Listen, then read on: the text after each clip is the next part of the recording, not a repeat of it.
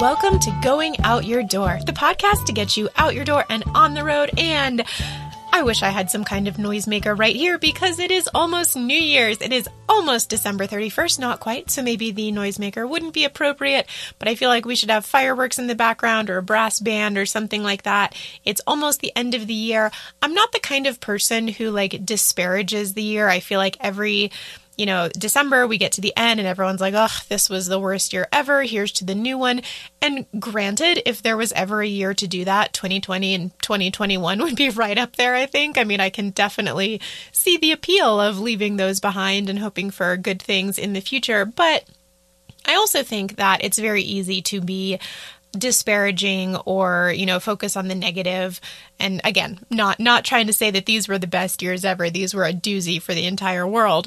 But I don't necessarily think of the new year in that way, that everything's going to change on January 1st. I'm not the kind of person to make resolutions. I feel like maybe those two things go together. If I want to make a change, I'll just do it when I feel like it. The new year doesn't really inspire that for me necessarily, but that's just me. So are you guys making resolutions? What are you doing to ring in 2022? And, hopefully for the whole world, we can... I don't even know how to say that. I don't even know what I want to say. Hopefully we can get the pandemic under control finally. We can move forward, not go back to normal, because as a lot of people have been pointing out, what was considered normal was maybe not what was best for humanity and the world and all of that. So hopefully we can move forward post-pandemic and just bring forth the positivity, move forward in a positive way. That's what I'm hoping. But we're not there yet. It's not even New Year's Eve yet, although it almost is. So we are going to talk New Year's Eves around the world, New Year's traditions around the world. This is just one of those fun, informative episodes where we can get into all of the idiosyncrasies of different countries and different cultures, because these are the things that we're interested in. I know you guys are like me. We like to know these fun facts about different cultures because that is why we travel, to experience these kinds of things. So if you are not able to travel for New Year's, we can look at some of the interesting ways that different countries around the world celebrate.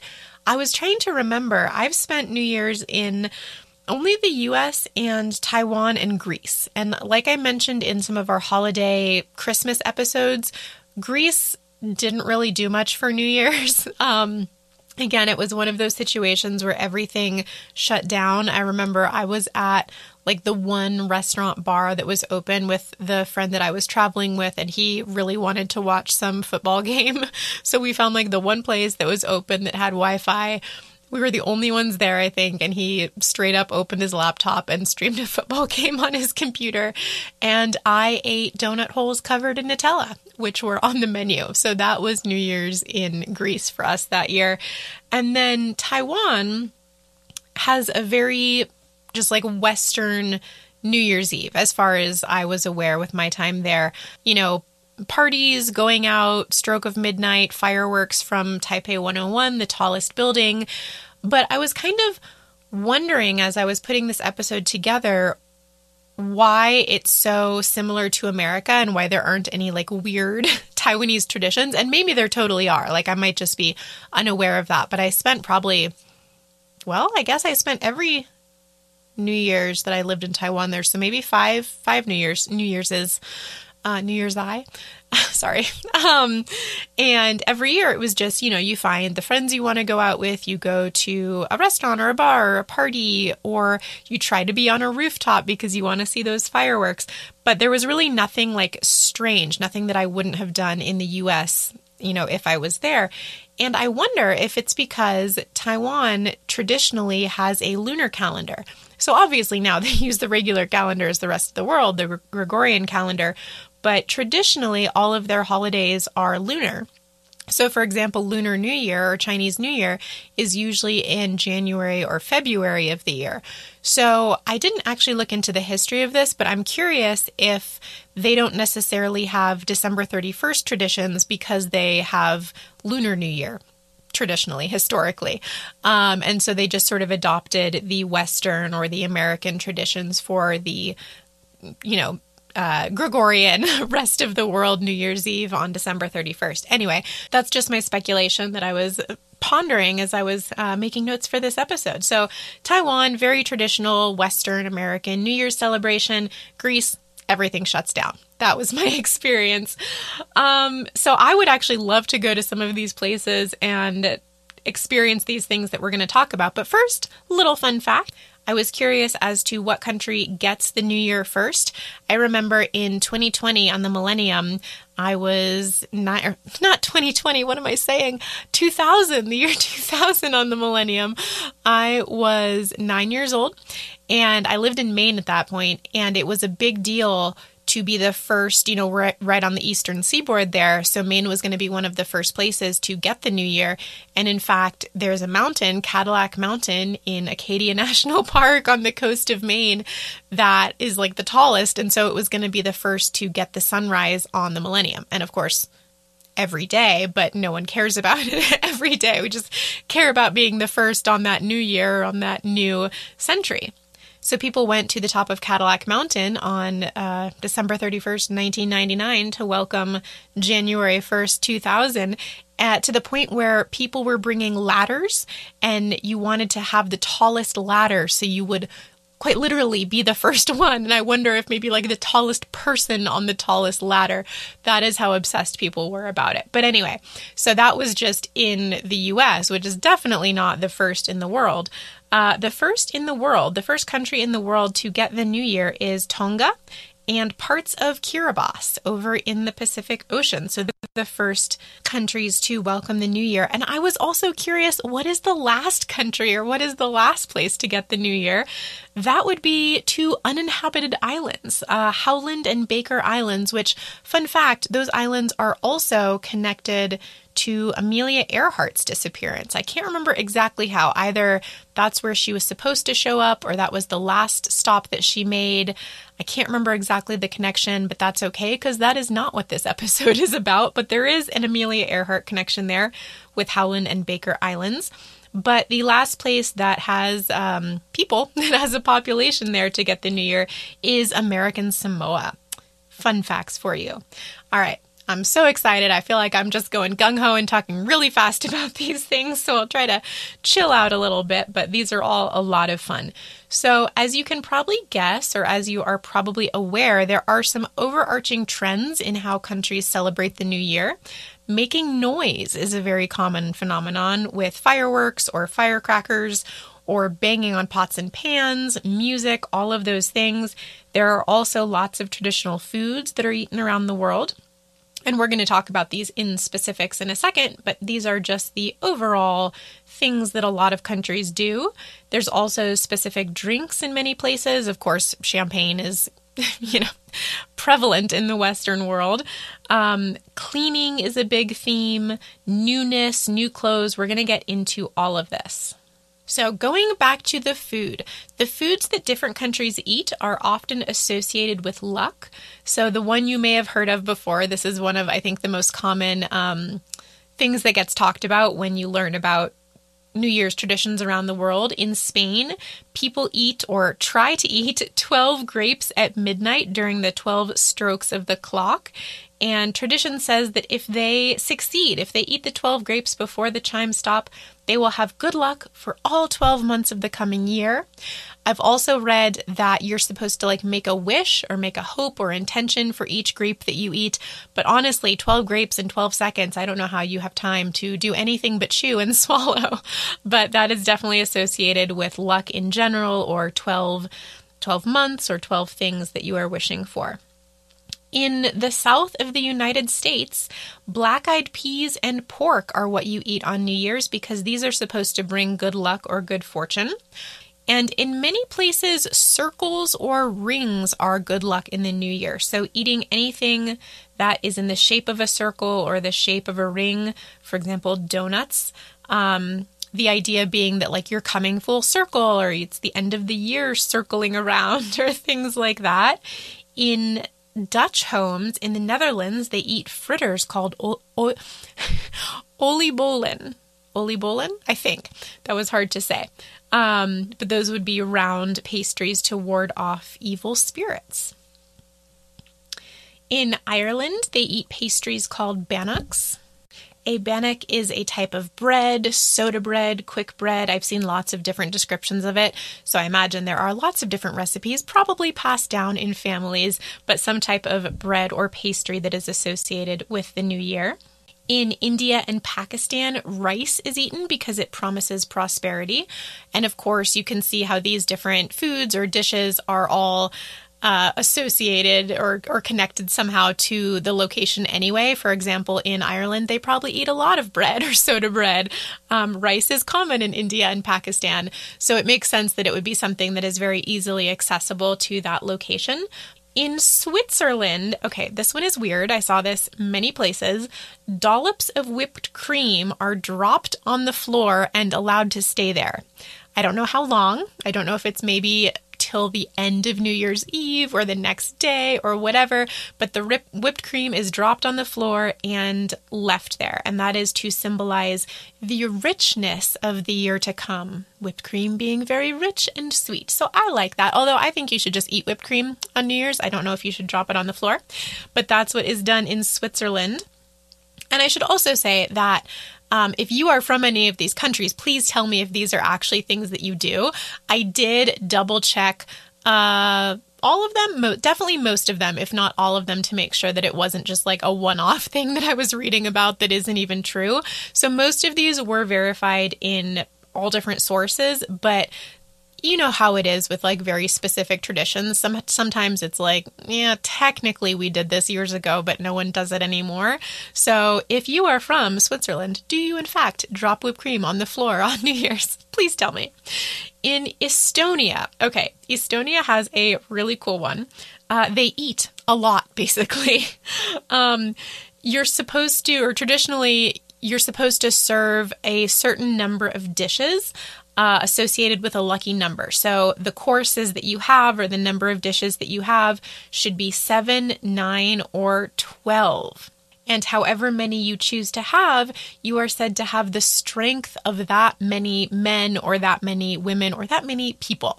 So it's not so much the specific foods you're eating, it's how many meals or how many courses of the food. Can you imagine? Even 7 is so much, but 9 or 12 different courses or meals or plates that you're eating. I mean, hopefully if people are really practicing this, I assume they go into it knowing that's what they're getting into and have like, you know, a piece of bread for one course or something like that. But props to Estonia. I love that one.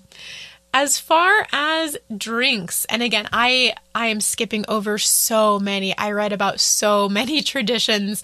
I would love to talk about all of them, but in the interest of time, we're just hitting a few around the world. So drinks, like I said, champagne is flowing all around the world. But in England, some parts of the UK, wassail, which you might have heard that word before. I'm pretty sure that's in lots of Christmas songs. It is a punch-like drink named after the Gaelic term for good health. So again, all the foods and drinks associated with luck and good things and health and fortune and all of that. So good health. I like a situation where you can drink punch for good health. That sounds appealing to me. Similarly, spiced hot pint is a warm drink that is the Scottish version of wassail, probably very similar. Again, they are drinking to prosperity, and they would also share this drink with neighbors along with like gifts or things that you would bring to your next door neighbors. In Spain, cava, which is a sparkling white wine, is served to guests when they come to your house on New Year's and make toasts. So it is a toasting drink. It is a drink for guests. You can see trends here. You're serving food and drink to other people, goodwill, community, all of that stuff is very prevalent in a lot of these traditions. Now, another one of our big overarching topics around the world is cleaning. We really love to clean for New Year's. Again, I get it. You know, like we're welcoming in the new year with cleanliness and order and moving forward and getting rid of old things, all that stuff. But I do think it's funny, like on the surface, that we just clean our houses for New Year's. But we're starting the new year off right, getting rid of all the bad vibes of the old year. Japan is very frequently cited for this phenomenon of cleaning for the new year. In Japan, it's called oshugatsu, which is celebrated with family. So the family cleans together and decorates the entire house for the new year. They use natural decorations like pine branches and plum blossoms and bamboo. So you can see lots of like trees and flowers and grasses and all of that for the new year. In Puerto Rico, not only do they clean their houses, they also clean their cars and their gardens and the streets and the whole town. Everything gets cleaned for the new year. I would love to know the logistics of that. Do you just go out and, take part in cleaning your neighborhood, or do they organize it for who cleans what? I'm very curious. In South Africa, this one is crazy. This is one that I definitely researched a little bit because I was like, this is so weird. This is probably just one article or one source throwing me off the track. But no, this is true. And it is a major health and safety hazard. So they throw out old appliances, but you're supposed to throw them out like a top window or a high place. You're really getting rid of old things. So they throw appliances out of windows, including like furniture, TVs, fridges, etc. Anything you're getting rid of, that is how you do it. Save it for the new year. Toss it out an upper story window. You can see how that would be a real danger, real safety hazard for the community in the neighborhood. Anyway, if you're from South Africa, tell me how that one works out for you. New clothes are also very common. For example, in Vietnam and in Italy, you can see very disparate parts of the world. Countries that don't necessarily have much of a cultural exchange or history. They're geographically very far apart. Focus on the same things, getting a new set of clothes, wearing new clothes in the new year. Speaking of clothes, a lot of countries focus on one particular item of clothing, your underwear. I can't think of a reason why underwear specifically would be associated with the new year. A lot of these you can see the reasons behind them or the thinking or the logic for them, but underwear, I don't know. If you can think of this or if you know, let me know. So in Italy, Spain, Mexico, Turkey, a lot of countries, you are supposed to wear red underwear on New Year's. Red is generally, again, around the world, associated with the new year and with luck in lots of different cultures. They've independently maybe or through association have adopted that. In Brazil, you're not necessarily supposed to wear red because the color that you choose determines which specific success you will have in the new year. So for example, red would mean good luck in love. Yellow would mean lots of money. So they have different benefits associated with the color of your underwear. Love it. So that was the food and the drink and the cleaning and the clothing. Those were some of the overarching themes for New Year. Now I want to look at some specific traditions in individual countries. So in Scotland, December 31st is a day known as Hogmanay. I hope I said that right. I did look up the pronunciation this time. Very proud of myself. So on Hogmanay, they have fireworks, and a tradition known as first footing or first foot is the person who first steps in the house after midnight. This is a really old tradition, but it sounds like it might still be practiced. Again, if you're from Scotland, let me know. It is the first person to cross the threshold into one's home. They are called the first footer, and it's welcoming the new year. It's the first thing in the new year, going back to all of those themes. So different communities or neighborhoods or different parts of the country may have adopted their own variation of the tradition, but one of them says that if the first footer is tall, dark, and handsome, I added the handsome part, tall and dark, the year will be a good one. But overall, it's just a big celebration of welcoming friends and strangers to your house, hospitality, and I read one thing that says lots of kissing, so go Scotland. And the first footer can also come bearing gifts, and the gifts have different representations. So if you're bringing bread, it's representing like being full and satiated and having enough. Bringing salt, salt is associated with wealth because it used to be so expensive, and coal being associated with staying warm and again, having abundance in the new year overall. In Denmark, now Denmark is interesting as well. I think all of these are interesting. In Denmark, people break dishes on each other's front doors on New Year's. So people will save their old dishes throughout the year. Don't get rid of it because we need to smash this. And I guess you go, I don't know, like do you throw it really hard against your neighbor's door, your friend's door? I don't know, but you smash dishes on neighbors' doors, and it is to bring, again, good luck and prosperity. But it's also said to be kind of maybe a popularity contest, because you can see who has the most broken dishes at their doorstep means they have lots of friends. So go Denmark.